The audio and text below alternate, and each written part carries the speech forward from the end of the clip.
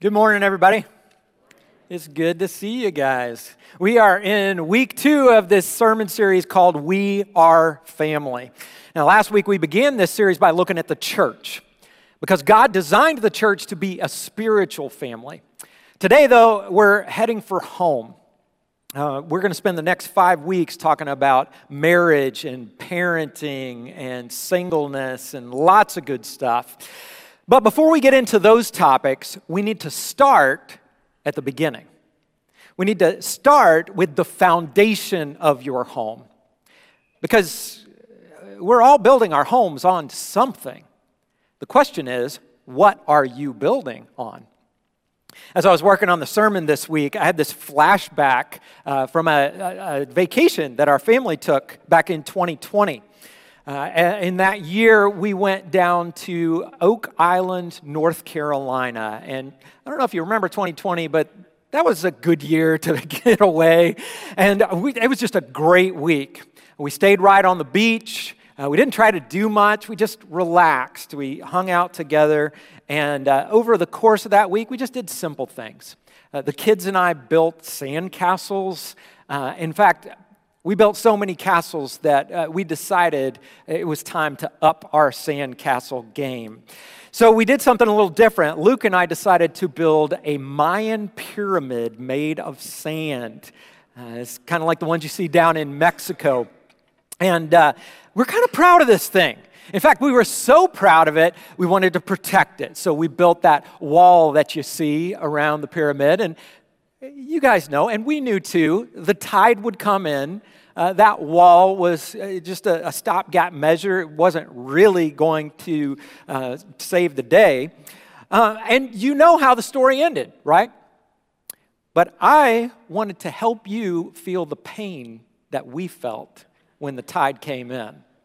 So, got a video that shows you the slow and steady destruction of the Mayan pyramid. And it also shows Luke's valiant efforts at trying to save it. So let's watch this together.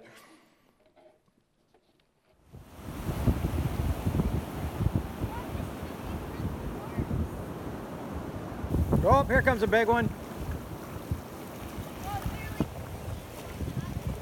Oh!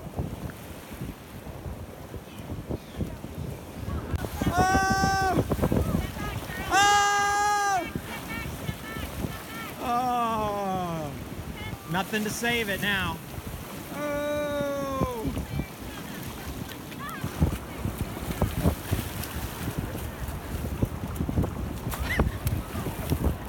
Oh, look at that. The side's coming off. Boom! Boom.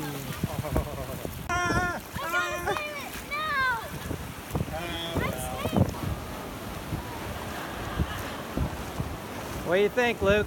Is it over? Hurts, doesn't it? I don't know if you heard Luke at the end there. I said, is it over? And he said, no, it's still here. Serious case of denial right there. But why did I tell you about this? Why did I show you that? Well, it's because what you just saw is very similar to a parable that Jesus told. And many of you know what a parable is, but in case you don't, parables are simple stories that teach a spiritual lesson. And these stories usually involve some kind of symbolism. For example, a lost coin might represent a lost sinner. And Jesus used parables a lot. He loved telling stories, and he was really good at it. Jesus had the ability to communicate in a way that inspired you and moved you, and it just really stuck with you. So today, we're going to read the parable of the wise builder and the foolish builder. If you have a Bible or a Bible app, go ahead and pull up Matthew chapter 7. That's where we'll be today. So follow along with me here. Matthew chapter 7, starting with verse 24. Jesus says, "Therefore, everyone who hears these words of mine and puts them into practice is like a wise man who built his house on the rock. The rain came down, the streams rose, and the winds blew and beat against that house. Yet it did not fall, because it had its foundation on the rock. But everyone who hears these words of mine and does not put them into practice is like a foolish man who built his house on sand. The rain came down, the streams rose, and the winds blew and beat against that house, and it fell with a great crash. Now, if you grew up going to Sunday school like I did, you're familiar with this parable. It's really popular, and you can see why. It's simple, it's easy to understand, it has lots of action, especially that great crash at the end, and it's just a great visual image, isn't it? You got the house built on rock, you got the house built on sand. This is a perfect Sunday school craft project waiting to happen. You get your sand, you get your rocks, you get some popsicle sticks, you're ready to go. But we shouldn't think of this as a simple kid's story. There is profound truth here. The truth in this parable can change your family. It can change your future. So let's back up and dig a little deeper here. And we'll start with the two men. One man is wise, and the other is foolish. And in verse 26 there, that word foolish, it comes from a Greek word, moros. Does that sound familiar? Yeah, it sounds a lot like moron, and that's no coincidence because our English word moron comes from this same Greek word, moros. But the translators did not translate moros into moron. They used this word foolish. And that was a good decision because the guy in this story, he's definitely foolish, but he's not an idiot. He's not unintelligent. I mean, think about it. This foolish man built his own house. To build your house, you need a lot of knowledge, right? You need expertise. In fact, if you compared these two houses from a distance, they would probably both look really similar. From the street, both houses probably looked well built. The difference was not in the structure that you saw above the surface. The difference was in the foundation. And so here in real life, we see something similar. A foolish person may look pretty good on the outside. And you don't know exactly how foolish they are until the storm comes. That's when everything falls apart. So now we need to think about the foundation itself. Jesus was really clear about this. What did the two foundations represent? Well, in verse 24, Jesus says, building on the rock is like someone who hears his words and puts them into practice. And the last part there is very important. To build on a solid foundation, you can't just hear what Jesus said. You can't just know what Jesus said. You have to hear his words and then actually go out and put them into practice. And what does that tell us about the foolish man? Well, in modern terms, a foolish man might know a lot about what Jesus taught. He might go to church. He might be sitting here right now. The difference is, when it comes down to it, if that foolish man does not want to do what Jesus told him to do, it's pretty simple. He won't do it. And unfortunately, that man is headed for disaster. He's headed for a great crash. And naturally, that's not what we want for ourselves. That's not what we want for our families. So let's get to the application side of this parable. How can we avoid the mistake this foolish man made? Well, I'll give you 3 big action steps today. And at first, these steps may look basic, obvious, kind of general, but we're going to drill down and get more specific with each one. So let's go through the list. When it comes to our families, when it comes to our homes, how should we apply this parable? Well, here's action step number 1. Build your home on the teachings of Christ. And again, that may sound basic, but what exactly does that mean? What teachings are we talking about? Well, right here, it's helpful to know when Jesus told this story. Because this parable comes at the very end of the most famous sermon that Jesus taught. It's called the Sermon on the Mount. And it's a long one. In the Bible, it takes up 3 chapters, Matthew 5, 6, and 7. So then at the end of all that preaching, Jesus wraps it up with this story, the parable of the wise man and the foolish man. Now, the way I picture it is something like this. It's like Jesus told this story, he dropped the mic, and then he walked away. And there's a reason that I think of it that way. Read verse 28 with me. When Jesus had finished saying these things, the crowds were amazed at his teaching because he taught as one who had authority and not as their teachers of the law. See, nobody had ever heard a sermon like that. Jesus taught and he preached like no one else. He was compelling, he was inspiring, and he was also very tough. In the Sermon on the Mount, Jesus gives a whole list of commands that are extremely difficult to follow. Just a few examples. Matthew 6:14. For if you forgive other people when they sin against you, your heavenly Father will also forgive you. But if you do not forgive others their sins, your Father will not forgive your sins. You know, when you're talking about the little stuff, it's fairly easy to forgive people. But what about the big stuff? People can do some pretty terrible things. And what about those times when the person doesn't even apologize? They never apologize. They don't even have any sense of remorse. It's tough to forgive in that situation. Here's another one, Matthew 5:27. You have heard that it was said, you shall not commit adultery. But I tell you that anyone who looks at a woman lustfully has already committed adultery with her in his heart. That's pretty extreme. Just one lustful glance is considered full-out adultery. Wow, Jesus. One more, Matthew 7:1. Do not judge, or you too will be judged.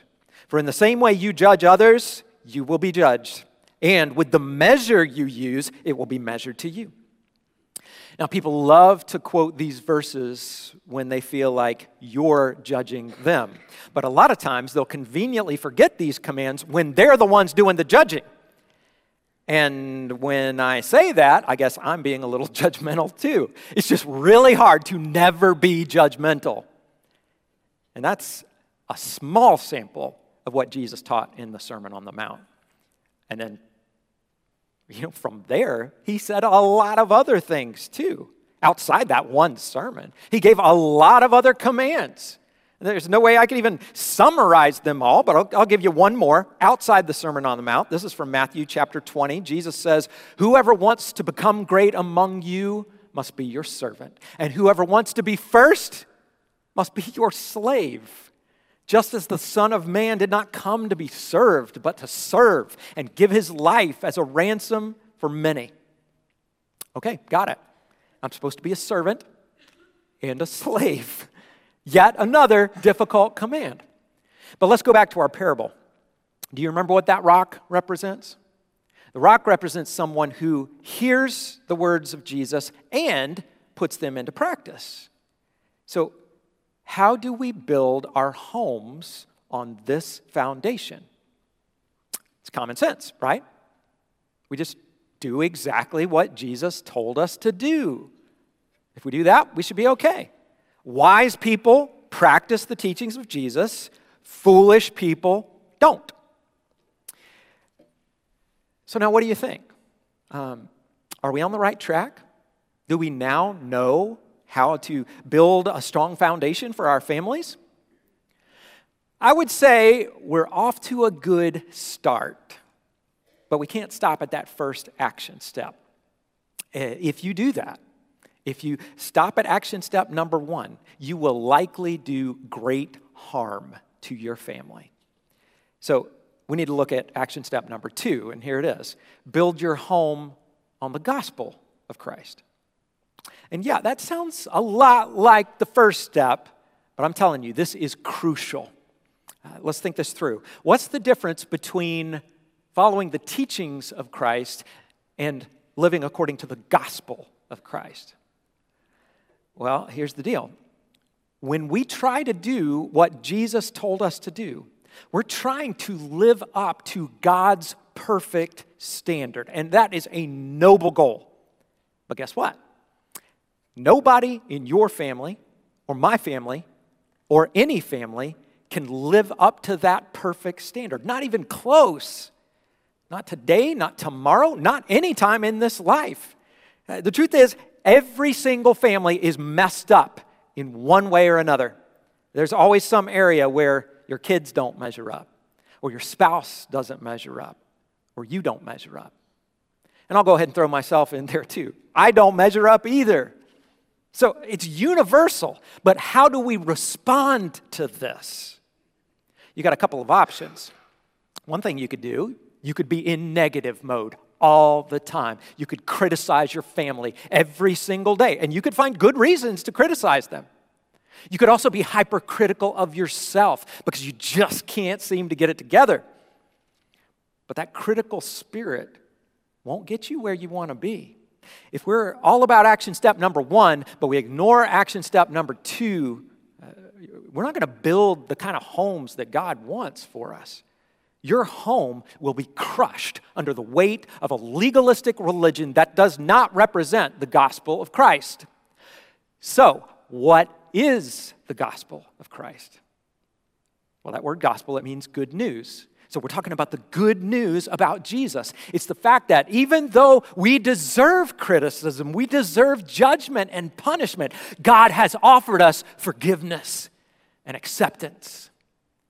Paul said it this way over in Ephesians chapter 2. He's talking to Christians here specifically, and he says, "For it is by grace you have been saved, through faith. And this is not from yourselves, it's the gift of God. It's not by works, so that no one can boast. For we are God's handiwork, created in Christ Jesus to do good works, which God prepared in advance for us to do." So in verse 10 there at the end, we see that God created us to do good things. He created us to follow the teachings of Christ. But as we've already established, we don't do a good job of following the teachings of Jesus. This is the bad news. We're all sinners. We're all in desperate need of God's forgiveness. And unfortunately, you can't earn God's forgiveness by getting a good grade in Jesus obedience school. The standard is here. We don't come close to meeting that standard. And if that was the system, nobody would make the cut. So the good news is in verse 8. We're saved by the grace of God. Grace is a gift that we don't deserve, and you receive that gift through faith, believing in Jesus, putting your trust in Jesus, giving your life to Him, and that is the gospel. Jesus offered you forgiveness and salvation and eternal life, and He's offered you these gifts despite the fact that you don't deserve them. And now we have our answer. This is how we build our homes on the gospel of Christ. This is how we respond to each other when we don't measure up. We have to show each other grace. Paul said this in Ephesians chapter 4. "Be kind and compassionate to one another, forgiving each other, just as in Christ God forgave you." I didn't deserve God's forgiveness. I didn't deserve His grace, and that frees me up to forgive others, whether they deserve it or not. You know, there will always be some level of dysfunction in our homes, and we have to cut each other some slack. However, and this is a big however, we can't just accept that dysfunction, just tolerate it. No, we can't focus so much on action step number 2 that we forget about action step number 1. We can't go from one extreme to the other. We still have to be serious about following the teachings of Jesus. And no, we'll never quite get it right, but we can be growing in that direction. And God won't leave you hanging. He will help you grow in that direction. And the better you get at hearing God's words, hearing the words of Jesus and putting them into practice, you will find blessings that you can't find any other way. And one of the greatest blessings you'll find is what we just saw in this parable. When you have a firm foundation, you can survive the storms of life. On the other hand, if your house is built on sand, those storms will wipe you out. Now, to really understand this, we need to look at our third and final action step. We've already got the first two, build your home on the teachings of Christ and on the gospel of Christ. But action step number 3 tells us what not to do. Don't build your home on the things of this world. So far, we haven't said too much about the foundation of sand. Jesus said the sand represents a foolish person who does hear his words but does not put them into practice. But we need to get more specific here. I made a list of 4 different foundations of sand. You could list more, but I've just got these 4. And to help us remember this list, we're going to use the word APPS as an acronym, like apps that you download on your phone. So let's look at these one letter at a time. First, the letter A represents approval. If you build your life on this foundation, you're constantly thinking about the opinions of others. You're kind of a people pleaser. The first P stands for pleasure. This one is all about feeling good. And when you hear that word pleasure, you might think about sex, drugs, and rock and roll, and that can be true, but not necessarily. Pleasure could also be about simple things: comfort, happiness, health. Really, it's just wanting to have a good life. The second P stands for power. And if you build on this foundation, you're someone who loves being in control. And you don't mind using others or stepping on others to get what you want. Finally, the letter S stands for success. And what is this foundation about? It's about winning. It's about wanting to be the best. It's about wanting other people to see that you're the best. It reminds me of that famous quote from Vince Lombardi. A lot of you probably know it. He said, "Winning isn't everything. It's the only thing." And I don't want to pick on old Vince, but if you feel like you have to win every single time, you're building on a foundation of sand. So now we've got our 4 apps: approval, pleasure, power, and success. But if you're like me, it's easy to look at that list and kind of dismiss it. Like, I like those things. Sure, who doesn't? But that doesn't mean I'm building my life on these things.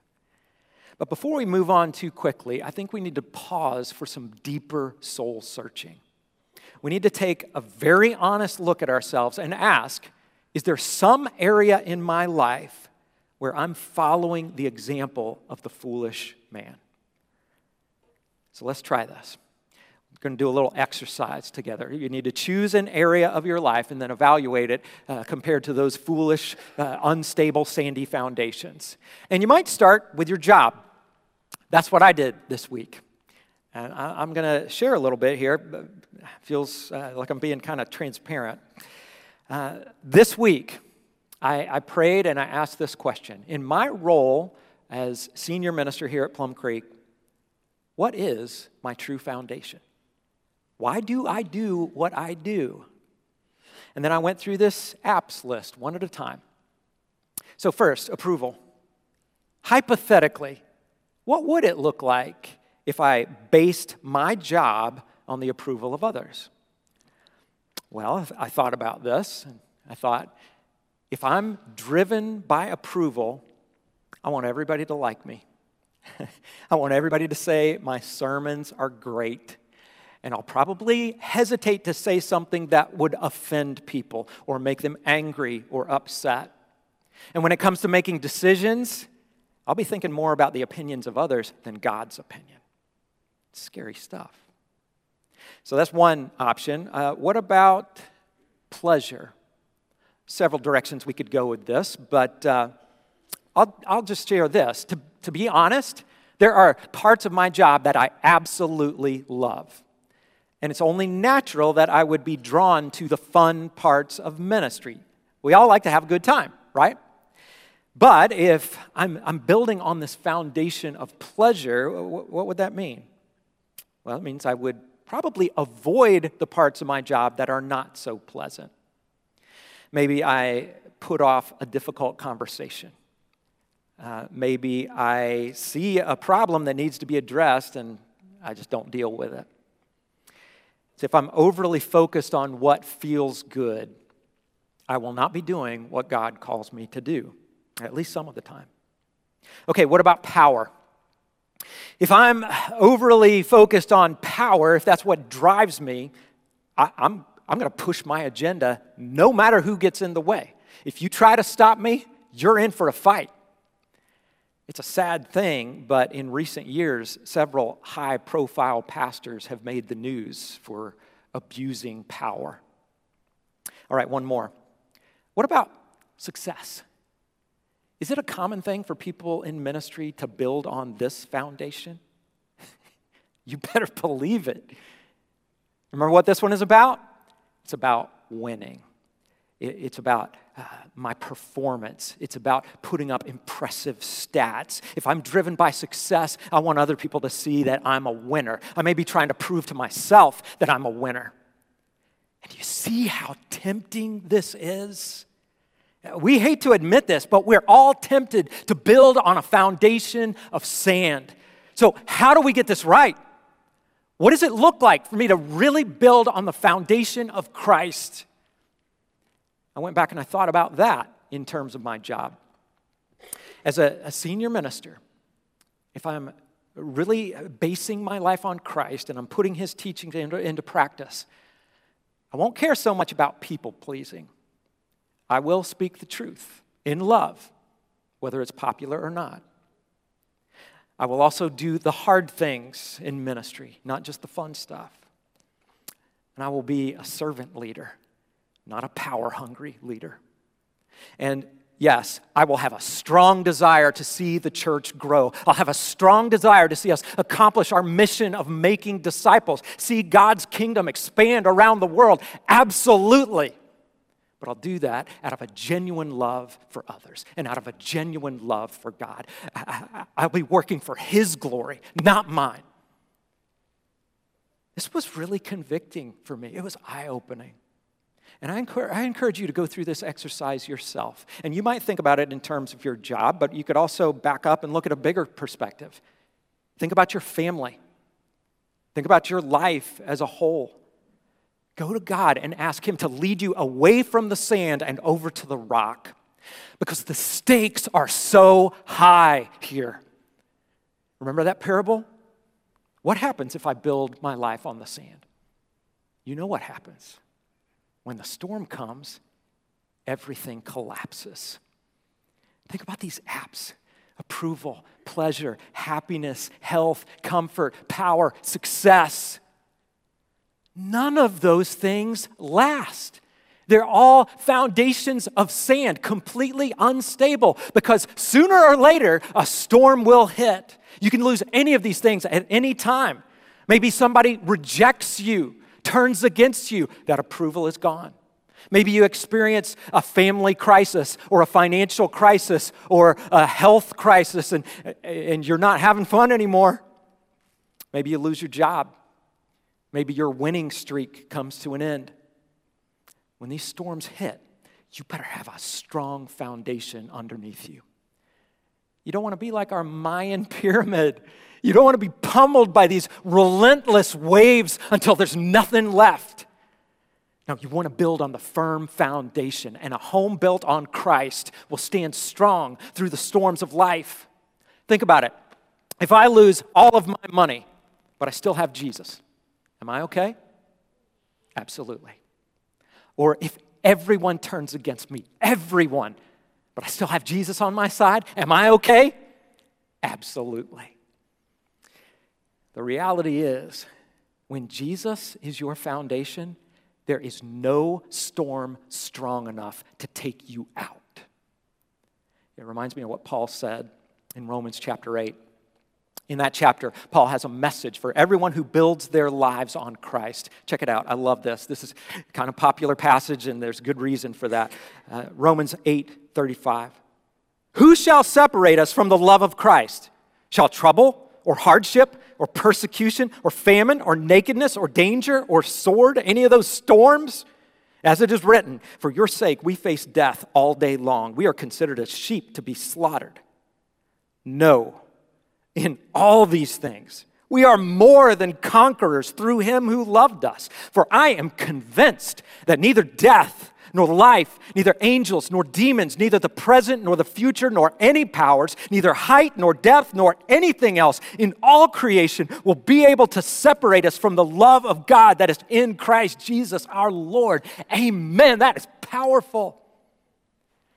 When Jesus is your foundation, there is no storm strong enough to take you out. Now, what do we do with this? How do we wrap this up? Well, like most weeks, I have a challenge for you. In fact, we're going to have a challenge for every week of this family series. And today's challenge, as you might expect, is about hearing the words of Jesus and putting them into practice.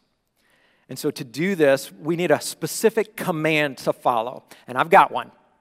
We're going to go back to something we read earlier, not one of those commands from the Sermon on the Mount. We're going to go back to Matthew chapter 20, verses 26 to 28. Let's read that again. Jesus said, "Whoever wants to become great among you must be your servant. And whoever wants to be first must be your slave.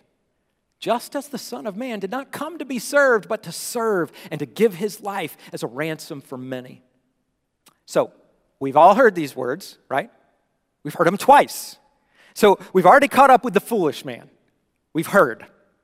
But we don't want to stop there. We want to get all the way over to the wise man, which means we have to put these words into practice. And how do we do that? Well, this is what the challenge is about. We've got a list of practical suggestions for you. And you can find this list on our website. You can go to plumcreek.org/family-challenge. You can also scan that QR code. That'll take you there. There's a QR code in your bulletin, but that one actually doesn't work.